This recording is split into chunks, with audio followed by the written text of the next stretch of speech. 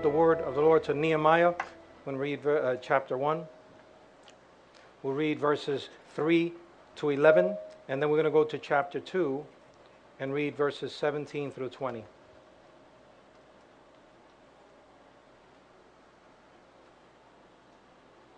Today I want to talk a couple of minutes about building the wall. In the next couple of weeks we're going to discuss that. Even as Nate and Brenda was sharing the importance of building the wall of family. It's not going to happen automatically. See, if you leave a field to itself, eventually you'll grow weeds. You won't grow beautiful roses and lilies. You'll grow weeds. That's the natural state if left untended. Whereas if you tend your ground, then you have the beautiful flowers and the beautiful trees, and it becomes a beautiful symbiotic relationship. So in a local church, part of our call, our mandate as the body of Christ, actually many of us have to relearn what church is all about, because we have a wrong notion of what church is. But when we do church the right way, families will be healed. We'll deal with the 3 generations plus, father, son, grandfather, so to speak, the 3 generations, because God always dealt with 3 generations when he dealt with man. He limited it to 3 generations because, God is the God of all the generations. But he would appear to his men of old and he'd say, I'm the God of Abraham, Isaac, and Jacob. But in reality, there was many more generations he was involved in even at the same time. God thought about something in the 1700s that made you come forth. He had your parents get together, he had your grandparents get together, and he was thinking about you all along. And while he was thinking about you, he was thinking about your grandchildren. See, that's how he thinks. He's the best chess player around. Yeah, we might have some Karpoffs around here, but let me tell you, you don't come close to the way God organizes. That's right. Amen. So we have to start thinking the way God thinks. And a church that's alive, you'll see true and active ministry to children, to grandchildren. Yes. You'll see ministry to family. You'll see ministry to each other. We'll learn to go against our base nature of hating each other, of only wanting to be tribal, or stick to one culture. And we'll start understanding and honoring different cultures around us, and even celebrate them. Bishop Kaufman years ago said something that always stuck with me, because I always had heard it this way. I always heard that New York is a great melting pot. Anybody ever heard that? Yes. And a melting pot, anything you throw at it becomes a big ooze of the same thing. But that's not true. I can go from from community to community, and I will see different cultures, smell different foods, right? I'll hear different accents. You go downtown in Lexington, you can be a little Chinese community, then you could be in an Indian community, then you could be in an Afghan community. It's amazing. And the foods and the stores to complement it too. Yes. So we're not a melting pot. We're a salad bowl. Amen. Amen. And what ends up happening is the tomato will always remain the tomato. Yes. And the lettuce will always remain the tomato. Lettuce will remain lettuce. But what will happen is the true lettuce lover and the tomato lover and the salad lover will appreciate the whole thing. Yes. Take a little bit of the tomato and a little bit of the onion and just, and now this bite's going to be a little different. Yes. Anybody? Amen. Any salad lovers in here? Yes. But that's what New York really is. And that's how the church should be.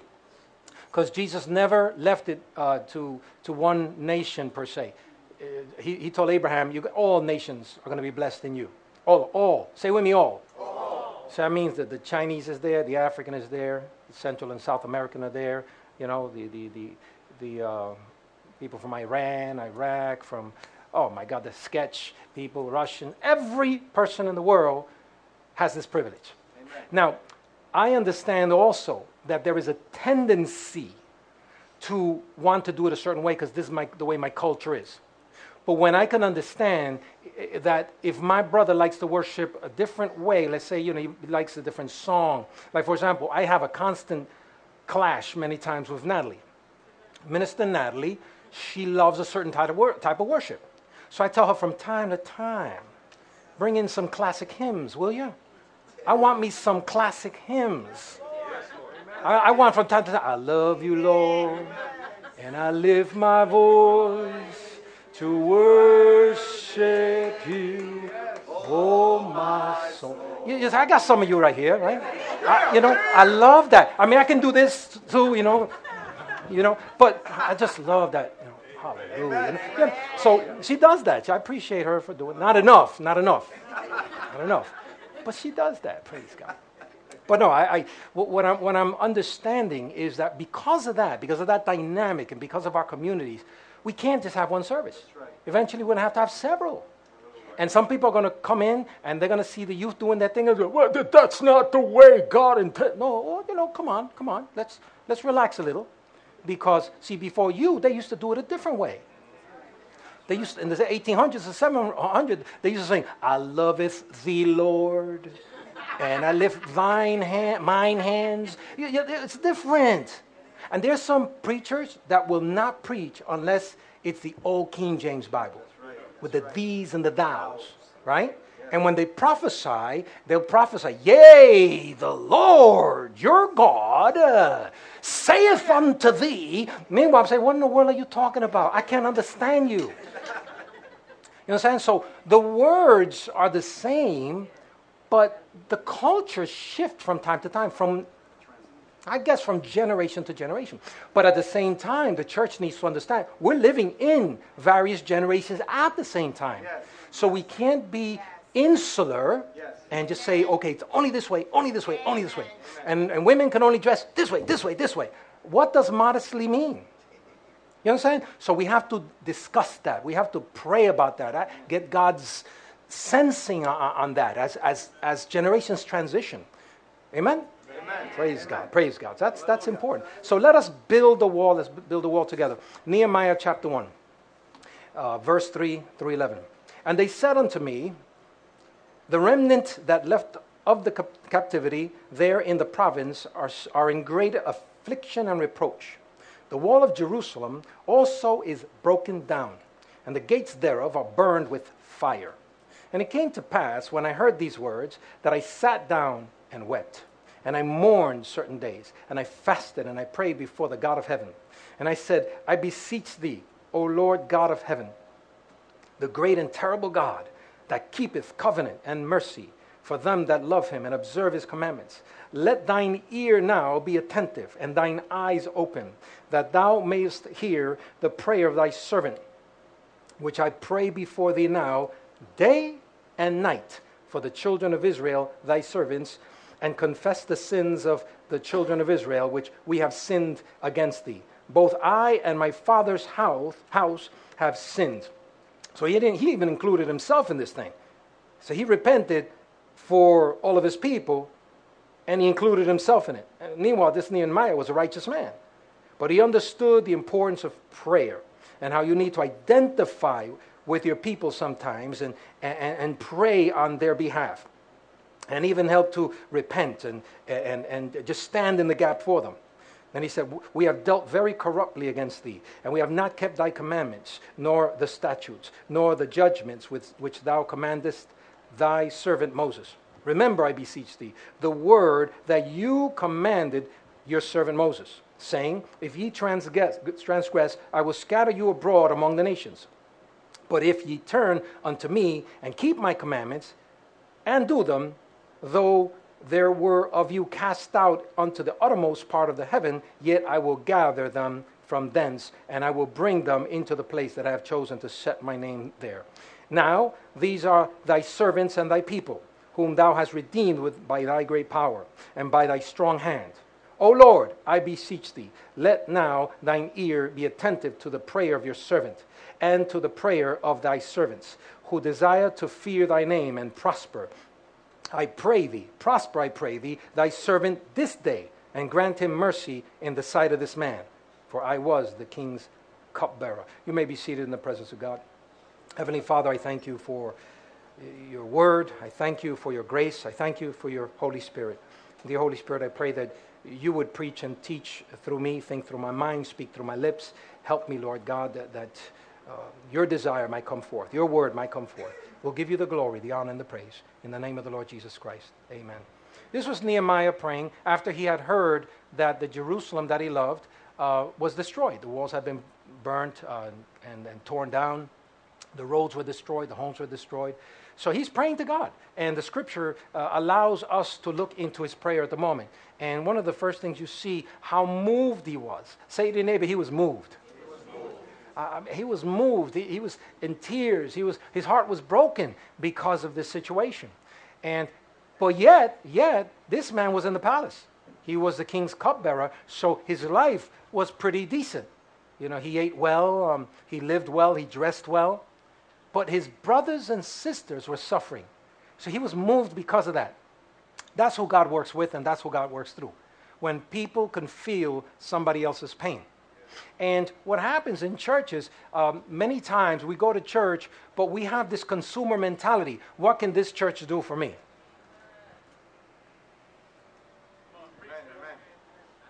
And that's a terrible way of looking at church.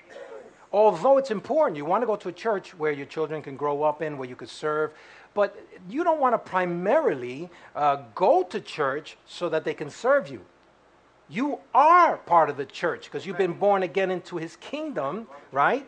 And now, as part of that kingdom, now you have the heart of God flowing through you. So something's got to move you. Yes. You've got to be moved by the condition of this world today. You've got to be moved by the condition of our government, of our inner cities, of our financial situation. You have to be moved. And what I love about a church is we are dealing with many people together. So there are many gifts sitting there.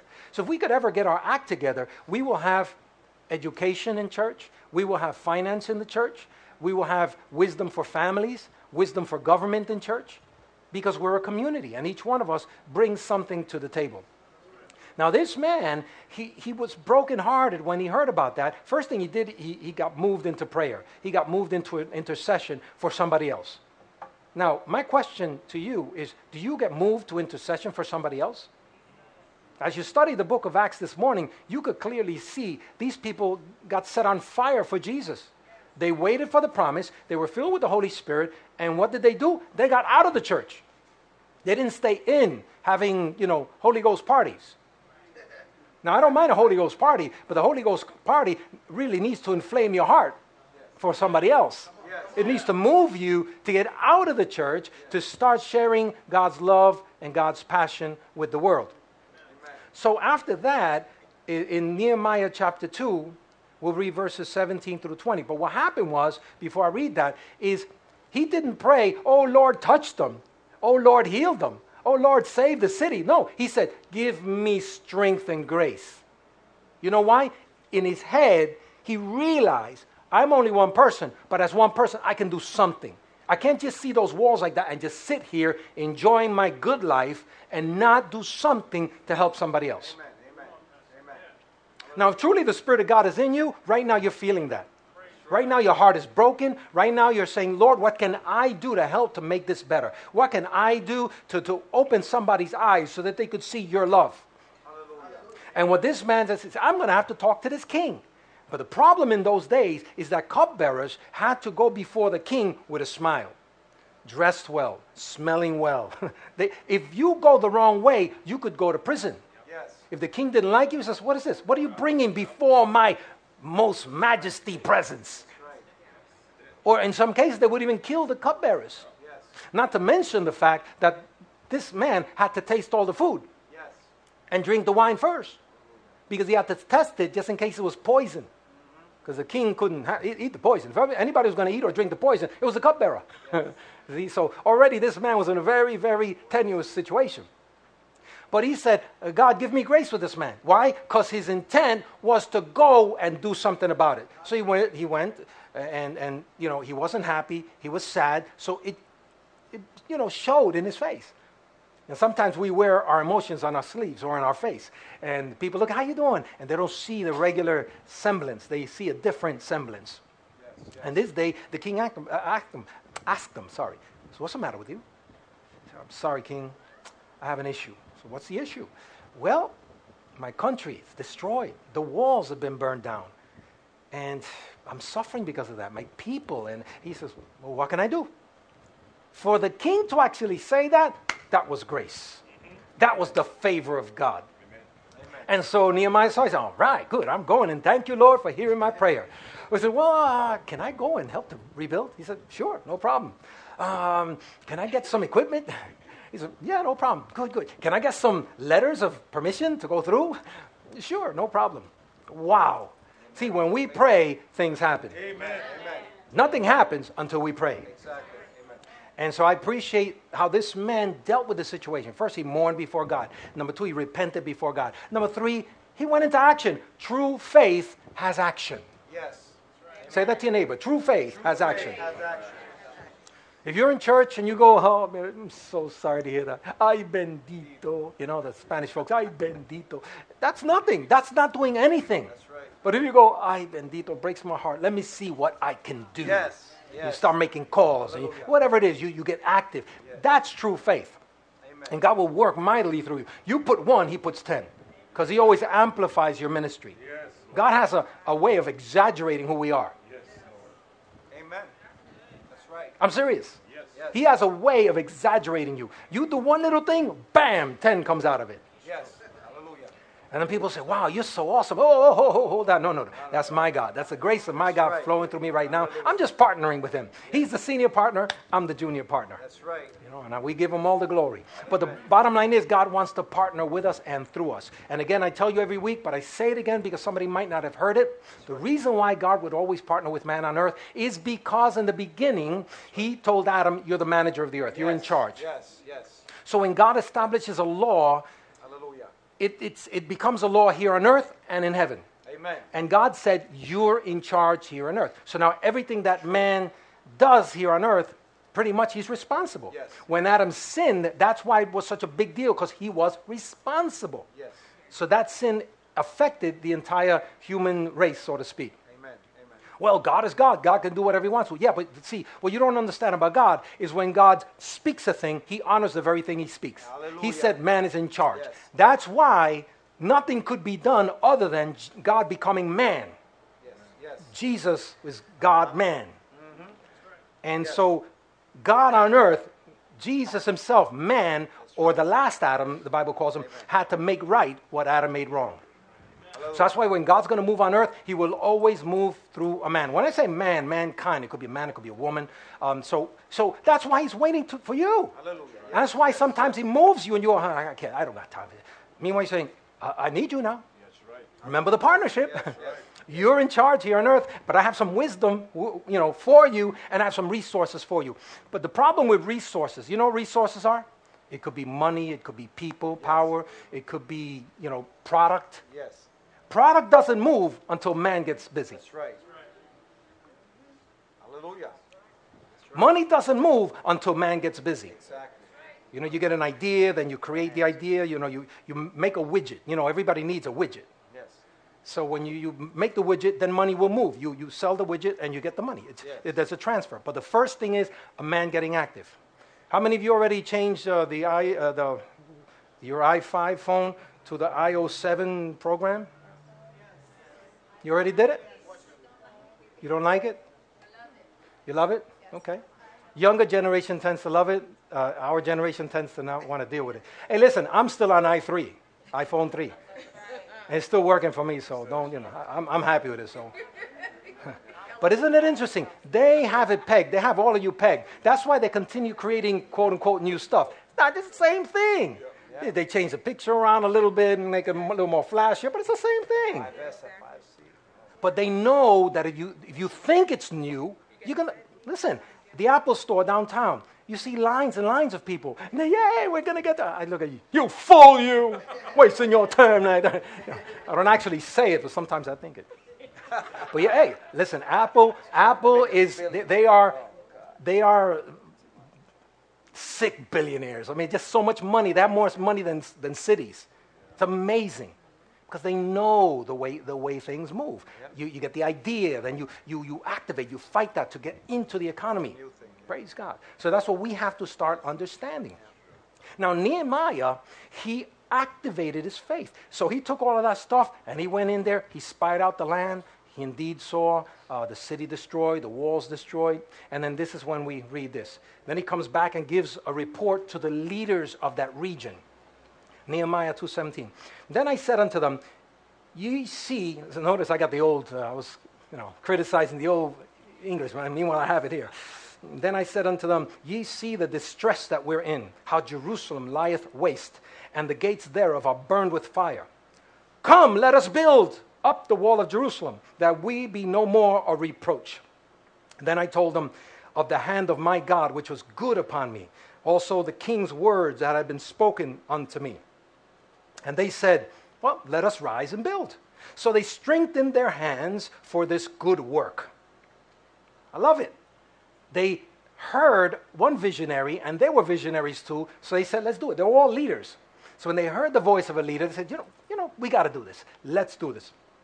But immediately as they did that, 3 guys, when Sanballat, the Horonite, Tobiah the servant, the Ammonite, and Geshem the Arabian heard it, they laughed us to scorn and despised us, and they said, what is this thing that ye do? Would you rebel against the king?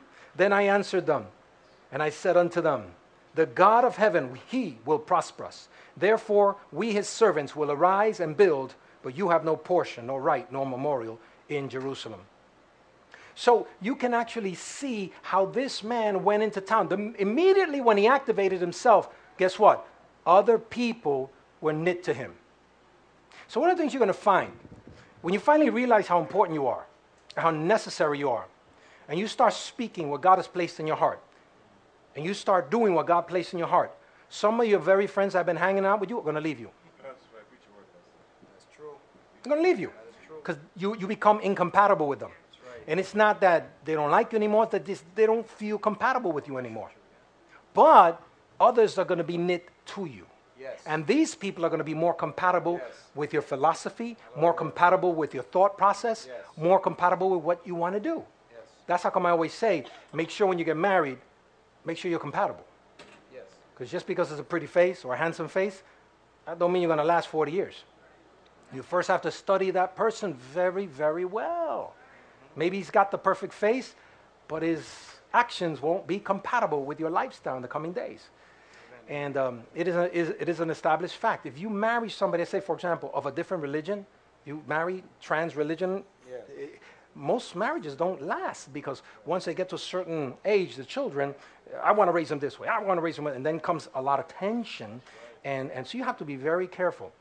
So when you're working vision, when you're going marathon, you're going to lose some people that you thought would be with you for all your life, but you're going to gain others that are actually strengthening your walk and strengthen your journey. That's what happened to this man. When he opened up his mouth, when he activated his ministry, immediately he started seeing others that were just like him. Yes. He said, oh, no problem. Let's do this together. But also, here's the other issue. When you activate your ministry, one of the first things you're going to find is the devil coming after you. Yes. And by that I mean you're going to find people that are going to come against you. You're going to have opposition. Yeah, it's a good word. You're going to have opposition. People, sometimes in your own family. Yep. Yes. I remember when I was a doorman. I was 18 years old. I became a doorman. I was very happy. It's the first job I ever had. It was of real import. My dad was a doorman. That's all I had seen in my young days. Yes. But 4 years later, I was going after the boss of the doorman. I wanted to be the boss of the doorman, so to speak, the resident manager. So I went to school for it, and I told my dad, I said, Dad, I'm going to be a resident manager in these fancy buildings downtown. And you know what he told me? I could have said to you, oh, he backed me up and, he encouraged me. No, he told me, son, be careful. You have a great job. This doorman job you have is really good. And it was. It's good benefits. It's 32B Union. It's really, Yes, I was in a fancy building. Better unions, yeah. Carl Hausman's building. Now it's Dale Hemmerdinger's building. He was like chairman of the MTA not so long ago. And this, millionaires. I'd see Johnny Cash, Liza Minnelli, on a regular basis. They knew me by first name. And so, you better not. You might fail. That's what he told me. Now, understanding this, I said, he's concerned for me. Because truly, I might fail. When you risk something, when you go beyond your comfort level, when you go beyond what you have ever seen your family do, you might fail. But guess what? Failures are the CEOs. The ones that fail more, they're the most successful ones. That's right. Michael Jordan, he missed more game-winning shots than anybody else in the NBA. But he didn't care. He just kept on throwing them. So now he's known not for the ones he missed. He's known for the ones he got in. He just didn't care because he knew failure just meant that the next one he's going to get in. Exactly. You understand? Babe Ruth. What do you know him as? The Sultan of what? SWAT. Of strikeouts? No. But guess what? He was the Sultan of strikeouts. Yes. This man struck out more than most all guys in Major League Baseball. But he's not known for that. He's known as the Sultan of SWAT. Why? Because he just, next time he go for another home run. Strike out. Go for another. Strike out. But bam, he would hit the home run. Hey, he's the Sultan of SWAT. Meanwhile, we're always playing it careful. Never want to make a mistake. Never want to step on any eggs. Never want to mess up. Somebody might talk about me. So what? Does anybody here criticize Bloomberg? Does he care? He just doesn't care. Yeah, my man is a billionaire. You know, the plumbers that worked in his house on Friday, I was with them, and we're talking about him. And he says his house is huge. He's got a nice townhouse, 5 floors, and they were doing some plumbing. And they're going to have to, close a certain section from his house, right, his mansion. And I said, ay bendito. You know, Spanish word. Oh, I'm so sorry. But we're just joking. I says, you know what he's going to have to do now? He's going to have to get in his private plane and fly out to Bermuda 2 hours from now and go to his mansion in Bermuda and stay there the weekend. Everybody, oh. They don't care. Because, see, you get to that level of revelation and you understand, yes, I might fail temporarily here, but I'll just adjust, keep on going, adjust, keep on going. And that's where Nehemiah was. He said, I don't care what the people think. I don't care what these guys are talking about us. I am going to do what I need to do because, see, my actions are going to have a great benefit in humanity in the coming days. And we understand that our actions have impact. I understand that. When I was 18 years old, I got my first job in that beautiful building. You know, it was a man that took a chance on me. I said, sir, I'm 18 years old. Sir, if you hire me, you'll be proud to have me on your workforce. You know what he told me? I'll never forget it. He said, you're too young to be talking like that. You don't know what you're talking about. But God gave me grace. And he says, but I tell you what, a guy just got hurt for 3 weeks, so you sub for him for 3 weeks. So that's what he did. I subbed for 3 weeks. And after 3 weeks, somebody retired after 30 years of work. After 30 years of work. And it just happened the perfect time. And he gave me the job. So years later, I parlayed that. I went to school. I learned. And now I'm a resident manager. And one day I said, I got to go back to this man and thank him. And that's what I did. One day I went to his place. I found out where he was at. And now he's like almost blind. He can't see. And so I went up to him and I saw him. He was in his shop. And he'd go real close to his just work because he could hardly see. He was legally blind. And I went to him, Mr. Ramirez. He says, yeah, who's there? He says, my name is Victor Nazario. Victor, how are you? He hadn't seen me for years. He says, sir, I know you're busy, but I don't want to take much of your time. I just wanted to come back to thank you. I wanted to thank you for the opportunity that you gave me way back when. I've been able to parlay that, and now I've been able to take care of my family, and it's been such a blessing to be able to do that. And to a great extent, I owe gratitude to you for helping me to get started. You know, the man, he got teary-eyed, and we talked a bit. He really appreciated that. He really appreciated that. And I know the power of Thanksgiving. Yeah. But the beauty about it is that I guess he understood that 18-year-old, although he didn't know what he was talking about too much, that if you could just mentor him a bit, get him on the right track, then he'd be all right. You understand? And that's what we need to do now. One of the greatest tragedies in Scripture happens to be Jezebel's husband. Jezebel's husband was the king, and he had everything. I mean, what does the king not have? So the king goes out to his window, and he sees a little garden patch next to his mansion, right? So he sees it, and it's a small little garden patch, Naboth's garden patch. He said, oh, I want that. That looks so good. There's some nice vines and nice figs and whatever. So he goes up to or sends his servant and says, listen, the king wants your garden patch. How much you want for it? He said, I can't sell it. It's my father's. It's been in my generation for years. So I really can't sell it. It's all we have. So the king got upset because he didn't get his way. So he goes into his room despondent, and Jezebel, the queen, goes up to him and says, my king, what's the matter with you? Well, Naboth didn't want to give me his vine, his land. So, oh, no problem, I'll take care of it. She went over there, got some guys to accuse him falsely. They took the land from him, they arrested him, killed him, and they took the land and gave it to the king. Now, later on, the judgment of God came upon that king and queen. They lost their earthly lives. They were judged. God took care of them people. But here's my point. My point is, shouldn't have Naboth felt comfortable aside the king, next to the king, next to the castle? Shouldn't that have been like the most safe place? You understand my point? Yet, it was a place that killed him. So, when we have young people next to us, right next to us, and we have a chance to mentor them, we have a chance to bless them, we have a chance to help them, shouldn't they feel comfortable? Sometimes we kill the very kids that are next to us. And as they come to our churches in the coming days, they have to feel that it's a safe place for them. Hey, you better get your life together. Listen, that's why they're here. They need to get their life together. Why knock them upside the head? There's so many things they're dealing with. It's so complicated to be a teenager right now. It's so complicated to be in school right now. There's so many issues dragging them one way and another way. They've got to have a safe place. When they're closer to you, are they better or are they worse? Amen, amen. That's a Selah moment. Yes. You go, wow. But yeah, it's our responsibility. Nehemiah understood that, and he says, I'm going to make a difference. So he went in there, and he made that difference. Why did the wall have to be rebuilt? Simply because it was a symbol of strength. It was a symbol of health of the city. It was a symbol of its vitality. When the walls were down, that means enemies could come in and destroy. Animals could come in and take whatever they want. Visible and emotional sign of security to the city.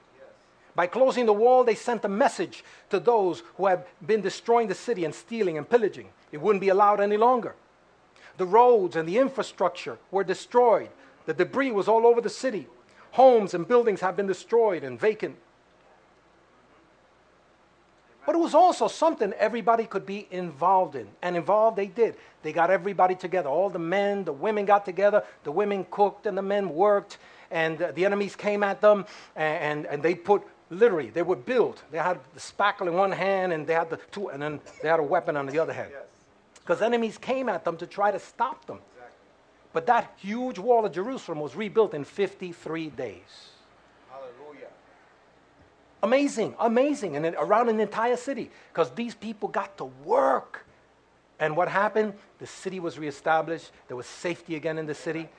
But who started it? One man. One man. So point to yourself, could I be that person? That's right. Could I be that person?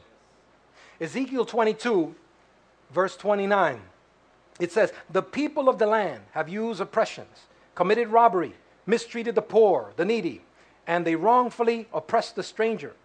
So I sought for a man among them who would make a wall and stand in the gap before me on behalf of the land, that I should not destroy it, but I found no one. God was looking for somebody to pray and to stand in the gap and to activate healing, but he found no one. It says, therefore I have poured out my indignation upon them. I have consumed them with my fire, the fire of my wrath, and I have recompensed their deeds on their own heads, said the Lord God. But in this generation, is he finding anybody to stand in the gap? Is he finding anybody that would pray and intercede and activate their life for the benefit of others? Nehemiah had 3 guys that were against him, and they're symbolic of some things. Sanballat was symbolic of ridicule, because that's what he did. He would constantly mock him, intimidate him. Rumors, lies, assassination of character. Let me ask you a question. Do you think that happens in churches today? Absolutely, because people are people. We fail to discipline our lives. And we allow assassination of character many times, our tongues talking falsely about people. We ridicule people. We mock people. We allow rumors to be formed instead of shutting them down. Do you know gossip cannot exist if you refuse to listen to it? Amen. That's right. Tobiah was symbolic of the descendants of Lot. The Ammonites, descendants of Lot. And these were people that lacked vision because they went the wrong way. And Lot went the wrong way. He went to live in Sodom and Gomorrah. So they lacked discernment. They chose the wrong way. It led them to suffering, to harassment and vexation. So that also happens when we fail to seek God, when we fail to listen to our mentors, to listen to true wisdom, we will make the wrong decisions, and then we'll pay. Many times we pay with our lives. Amen. Right now, especially with our younger generation, and not so much, a lot of the folks in their 40s and 50s and 60s get involved with this too. Texting while driving. It's a scary thing. We just saw, my wife and I, a program where this young girl, I think she was 17 years old, and she killed somebody, and now she doesn't remember the accident. But she had texted to her boyfriend while she was driving, I'm going to kill myself, I'm going to do all of this stuff, And so they have that on record. Then after that, she went head on and killed a mother and her children. But she survived. And now she'll say, but I don't remember, I don't know. And she's crying and she's scared. Of course she's going to be scared. She's a young girl. Yes. And now she's got to do, 30-something years of prison. Yeah, these are things, because sometimes they don't listen. Oh, no problem, I could take this drug. I'll be all right. They end up dead. Or they end up, unfortunately, addicted. Yes. You take cocaine one time, that's it. Cocaine will mess with your brain. It will fry certain parts of your brain, and you don't get that back. You don't get that back. Well, it's only marijuana. Sometimes they're gateway drugs. By that I mean one leads to the other leads to the other. That's right. I mean, let me tell you, I'm just, again, advice. Just advice. Mm-hmm. Stay away from that crowd. Wow, pastor's old. Later on, you realize you're repeating the same thing that the fathers, that the uncles, that the aunts, and everybody else did. That's right. Amen. Amen. And let me tell you, sometimes you're not going to get good advice from your family either. My dad's in heaven now. He came to Jesus in his latter years. But let me tell you, I remember when I was 13 years old. Around 13 years old. I said, Dad, I want to know what being drunk is. He said, all right, no problem. He put the bottle on the table. Boom, Southern Comfort. And we started drinking together. Southern Comfort. I mean, he couldn't start with, straight. Like a beer or something, Let's start with a beer, My man put Southern Comfort, 100 proof. My dad. So you're talking about fathers, right? This man was setting me up for alcoholism at age 13. See, so sometimes you're not going to get it from your family. You're not going to get the proper advice from your family. So you might be that person, you young person right here, might be the person that might be that transitional leader in your family. You might be that Nehemiah that might help to bring deliverance to your family. Hallelujah. Praise God. When the Lord saved me at age 15, I had to go back and preach to them. I remember the first time I preached to them. I mean, I tell you, I'll never forget. I got this video. It was a scary video. Talking about the old-fashioned in the 70s. And this video was talking, and it wasn't even a video, it was an audio. And it wasn't even just an audio, it was an LP. But in this LP, they had a play about the second coming of the Lord. It was scary. For me, it freaked me out. I was, oh my God, this is scary stuff. And they did a play about, oh my God, Jesus came and all this other stuff. So I said, Dad, Mom, sit down, listen. What, son, listen. And they honored me, they listened. I put it on, the whole thing, and they just sat there. Not an expression, nothing. And I'm there. That's right. They're going to come to church with me next Sunday for sure. They're going to be running in the altar, just like I did. After I finished, stopped it, put it back in the sleeve, big sleeve. And I was there. And both of them started laughing. I said, that's what you wanted me? And then when she went back to the kitchen and he went to the room, I went, oh, no, that's wrong. That's so wrong. They didn't get it. It just didn't happen. I thought they were going to get it. But I kept on praying for them. Years later, they both came to Jesus. They both made their peace with God. They, praise God. So what I take from that is that God set me free, and then I was a blessing to my parents. So I was able to bless that previous generation. And then my kids were able to hear the gospel too. From their birth, they were able to hear. They would come with us, and they were able to receive this level of revelation. So 3 generations right there. So you might be that person, that you might be that gateway person to bring deliverance to your family, not just to the future generation, but also that generation that's with you, that older generation that's with you. God might be using you. God might be setting you up, and to be the blessing, to be the Nehemiah. So Geshem, the last guy who was intimidating them, was a nomadic king. So that was symbolic of not being firmly rooted or lack of fruitfulness. Now, not for nothing, but many of us aren't rooted on anything. And we like it that way. I don't want to be responsible for anything. So don't bother me. Because if you're not responsible for anything, you don't have to be accountable to anything. But the problem is you're not being fruitful. Because trees cannot bring fruit forth unless they're rooted somewhere. You see? And the first thing God will deal with you is when you come to him, he'll say, okay, I want to root you. I want to marry you. I want you to become part of my family. So what does God do? God actually, he adopts you, as it were. Amen. Amen. And he makes you part of his family. Amen. Because God believes in that. He believes in relationship. Yes. He believes in family. Right. He identified himself as Father. Yes. When Jesus said, pray this way, pray our Father. Father denotes what? Family. It also denotes source. The Father is the source. It denotes who you are. That's it.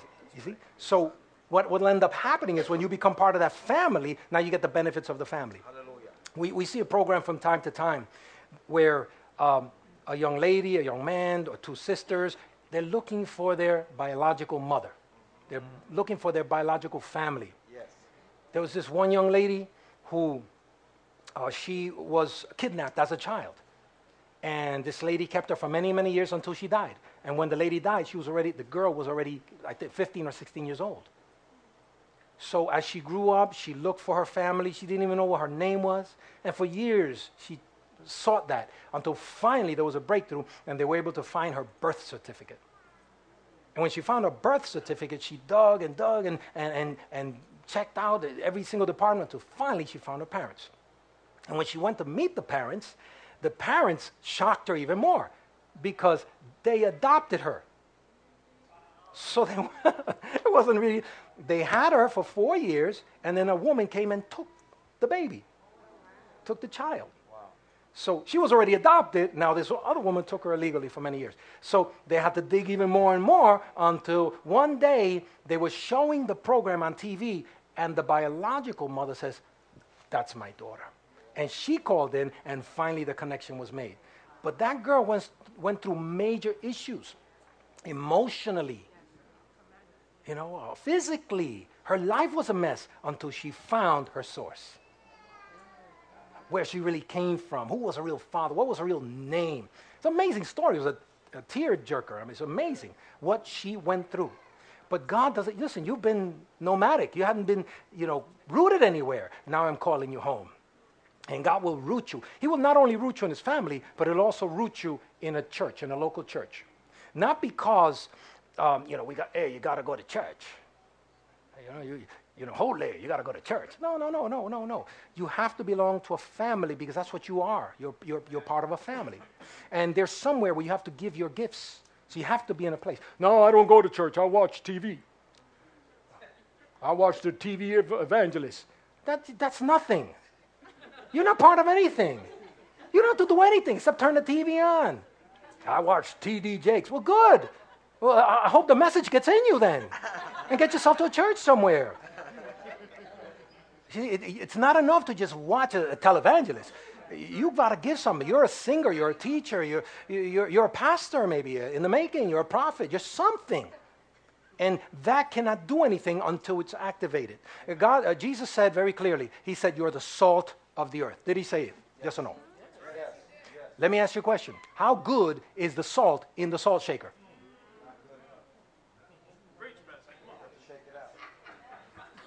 How good, how tasty is the salt in the salt shaker? Potentially it's good, but it's only good until you do this. Once you do this, then it gets on the food and it starts impacting the food. But as long as it stays in the salt shaker, it's potentially good, but it's not really good. It can help, but somebody's got to do this. Now, once it's in there, you stir the food and all right, now it's good. And I know, I could look at all your faces. You love your seasonings. I've been into some of your houses. You love your seasonings. The worst thing in the world is a chicken without any seasoning at all. That's the most dullest thing in the world. I go. Sometimes we go to them restaurants, these regular simple restaurants, and they make rice, and the rice is so bland because it doesn't have anything. It says, dude, I know rice. That's not good rice. Do me a favor, bring me some salt immediately.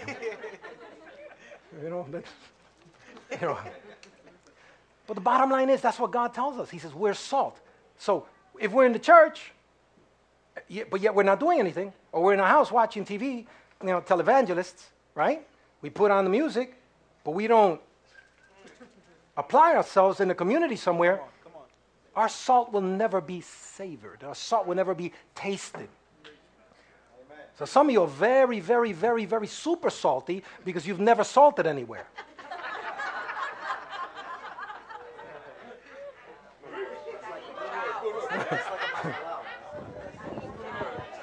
Tell your neighbor, you're too salty. Let some of that go. The Edge Keynote magazine one time said this: losers always have an excuse. Winners always have an idea. Losers fix the blame on others. Winners fix the situation. Losers make promises. Winners keep commitments. Losers let it happen. Winners make it happen.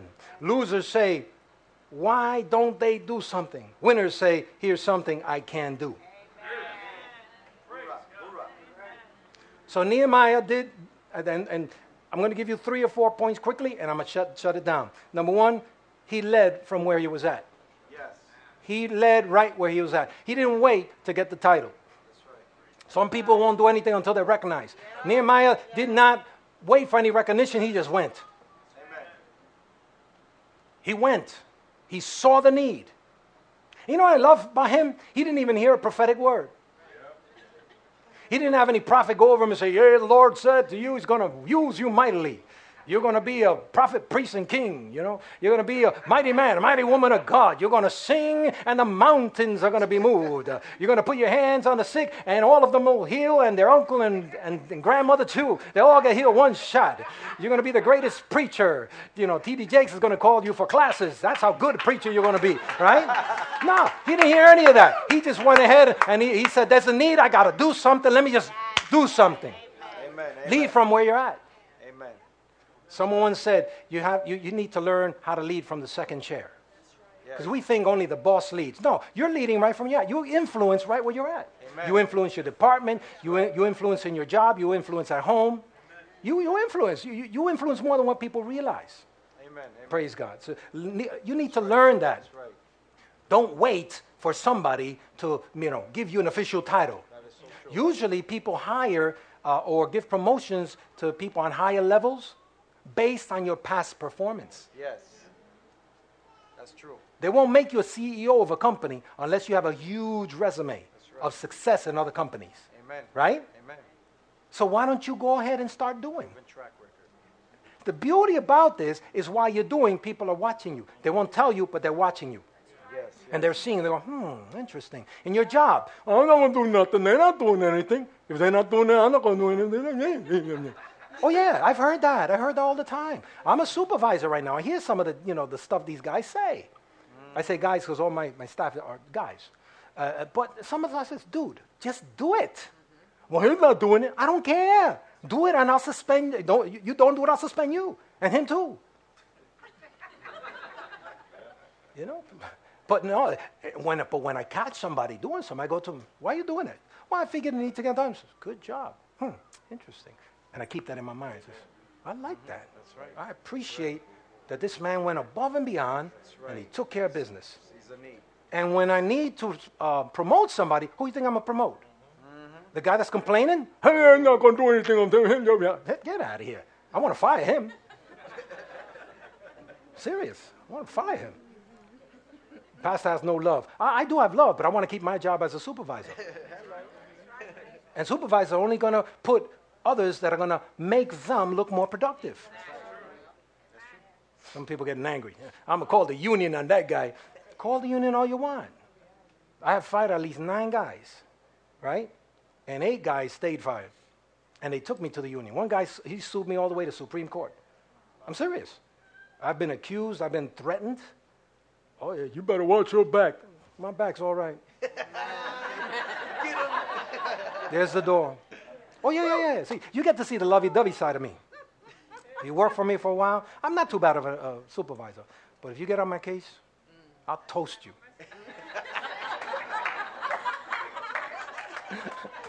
No, listen. I'm sorry, man. Listen, when we finish, I'll go to the altar first and repent. No, listen. If you work harder, you come in earlier, you do your job well, and you smile while you're at it, and you enjoy your job, let people feel good about you, who do you think they're going to prosper? Who do you think that they're going to give a promotion to? And especially now that there's so much more competition. There are less full-time jobs. There's a lot more part-time jobs. So those that are going for the full-time jobs are going to have a lot more competition. My God. I don't know if I'm preaching or I'm giving counsel for somebody to get a job. I think it's all interlinked. They realize it's a partnership with God. Amen. I love this because I know I'm not doing it on my own. It's a partnership with him, but he's the senior partner. They believe that great things are just around the corner. Do you believe that great things are around the corner? Yes. I do. I'm excited. I'm so excited. Amen. Look at my face. Doesn't this look like excitement? I'm excited about the kingdom of God. I'm excited about Jesus. I'm excited about all of you. I'm excited about what we're doing together. I'm excited we're going to get into that room. I'm excited once we get to that place, what's going to happen. Excited. I expect great things of Almighty God. Hallelujah. I expect huge things, big things. Yes. I'm not busy, oh God. I know there's not enough. So can you just give me just a little? No. My God has no limits. Overflow. There are no limitations. So therefore, I can prosper even in a recession. Amen. That's right. I can do great things for God even during difficult times. Amen. Amen. Actually, the Bible says where there's more darkness, there's more grace. Yes. So I'm expecting more grace. Amen. Amen. Hallelujah. So I'm excited. So tell somebody you're excited. I'm excited. Your neighbor's saying you're lying. You don't look excited. So say it again with a smile. Praise God. Amen. People like this, we leverage everything around us. We leverage all the tools, even technology. I'm excited about the technology. Yes. We have a website. I love that about the website. You could come right on the website. People have come to this church because of our website. Yes. We have got responses from all over the world because of our website. The next thing we're doing right now, we're streaming. Are we streaming? No, not today, right? Not today. But we normally stream our services. When you get to the new places, we already put all the wires in the wall that are going to contain our services live all over the world. Amen. Amen. I'm excited about that. Hallelujah. Because we're going to be able to have conferences, and if you can't make it, let's say you're in Florida somewhere, you'll still be able to be a part of the conference. Amen. We're going to do teachings, plus then we're going to stream in teachings from all over the world. That's right. That's right. Hallelujah. So That's exciting. I don't know what to do. I'm so excited. Praise God. So we leverage stuff. So it's time to leverage who you are. Praise God. You're part of we're an exciting family here. That's right. So some people come in here, they see us, they go, man, that's too much action, man. I'm used to toned down stuff. Well, it's not a matter of it being toned down or not, but the bottom line is, as humans, when they get excited, I don't care how toned down you are. If it's the bottom of the ninth inning and your team is losing by 3 runs, and suddenly you get the base is loaded, and your guy hits the home run in the bottom of the ninth, I don't care how conservative you are, you're going to let out a yelp. Yeah. Right. In the 80s, the Mets did that. I remember, I think it was Mookie Wilson. He got a single, and it went underneath Buckner's, bottom of the ninth. And I was in a family sitting down, visiting them. We had a small group going. But then we finished the small group, we watched the end of the game. And the very conservative lady that was there, the mother, she always be serious. How are you, Doña? Gracias a Dios. And then when Mookie gets on first base and Buckner loses the ball and they win the game, so you see this lady? And she went, hey.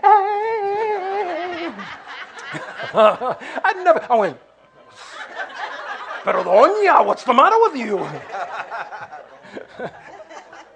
So we all have that potential of emoting. That's not a bad thing. David danced with all of his might before the Lord. That's right.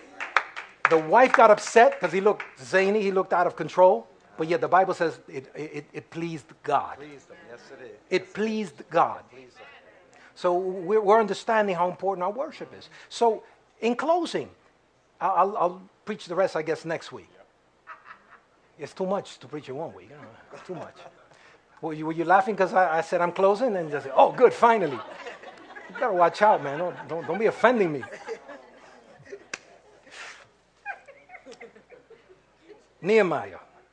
Do we need modern day Nehemiahs? Yeah, I'll toast, right? I'll toast somebody. We need Nehemiahs today. We need people to see the condition, stop waiting for things to happen, because only losers do that, and make things happen. That's what the winner does. That's what the champion does. We need modern day Nehemiahs to see it and then go and meet the other ones that are already ready for action. That's right. In a local house, I know there's a whole group of you here. You're waiting for it to happen. You're ready. You're waiting to see that thing. Well, guess what? Time is here. Amen. So let's not wait anymore. Amen. I appreciate what you're saying. I appreciate your studying, and I got this man on lockdown. I have him doing book reports. That's right. You know why? I have him knit to me. But, I want him to be blessed I want him to be better because he's hanging out with me. You understand? I'm doing that on purpose. I want to give him tools that once he gets them, they belong to him. Sorry. I'm sorry. No, that's good. Sorry. See? And as many as I can get, I want to make sure these men grow up to be mighty oaks in the house of God, great fathers, great businessmen, great preachers, great teachers. And all you ladies, let me tell you, man, nothing better than a good father at home. Right? I mean, your fathers, for the most part, they affirm your beauty. They affirm your uniqueness, your preciousness. And when you lack that, then, all these young kids, Mom, I love you. Let me show you how much I love you. They don't love you. They just want a momentary pleasure. That's right. When, the daughters have got a good father home that affirmed that beauty, they'll say, we know, Dad already told us. Hallelujah. So I don't need this momentary stuff. You love me? You really love me? Where's the ring? Hey. Where's the ring? Praise God. Yeah, that's right. You really want this stuff? Give me some commitment. That's right. You watch those go. They'll go.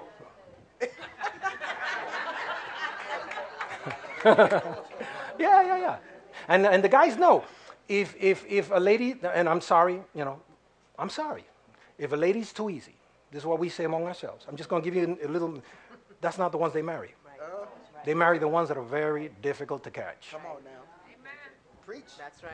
That's right. Amen. So don't be hard. I'm saying be hard. Just because I have a pretty face. Listen, man, in 15 years, they're going to be like this. Half of their hair is going to be gone from their head. Missing 2 or 3 teeth, snaggle tooth. Mom, I love you. Come on, that's beauty is fleeting. You know what I mean? So, You're not right. I'm not right? No. I'm being realistic here. I'm being realistic here. That what you see, the 6-pack, becomes a no-pack. or bubble wrap, Yeah. So don't get too amazed. Be amazed at a man that's willing to wait, a man that's studying, preparing himself, loves the Lord, loves God's presence. That's the ones you get amazed at. That's a man that's going to take care of my children. That's a man that's going to help to walk with me in.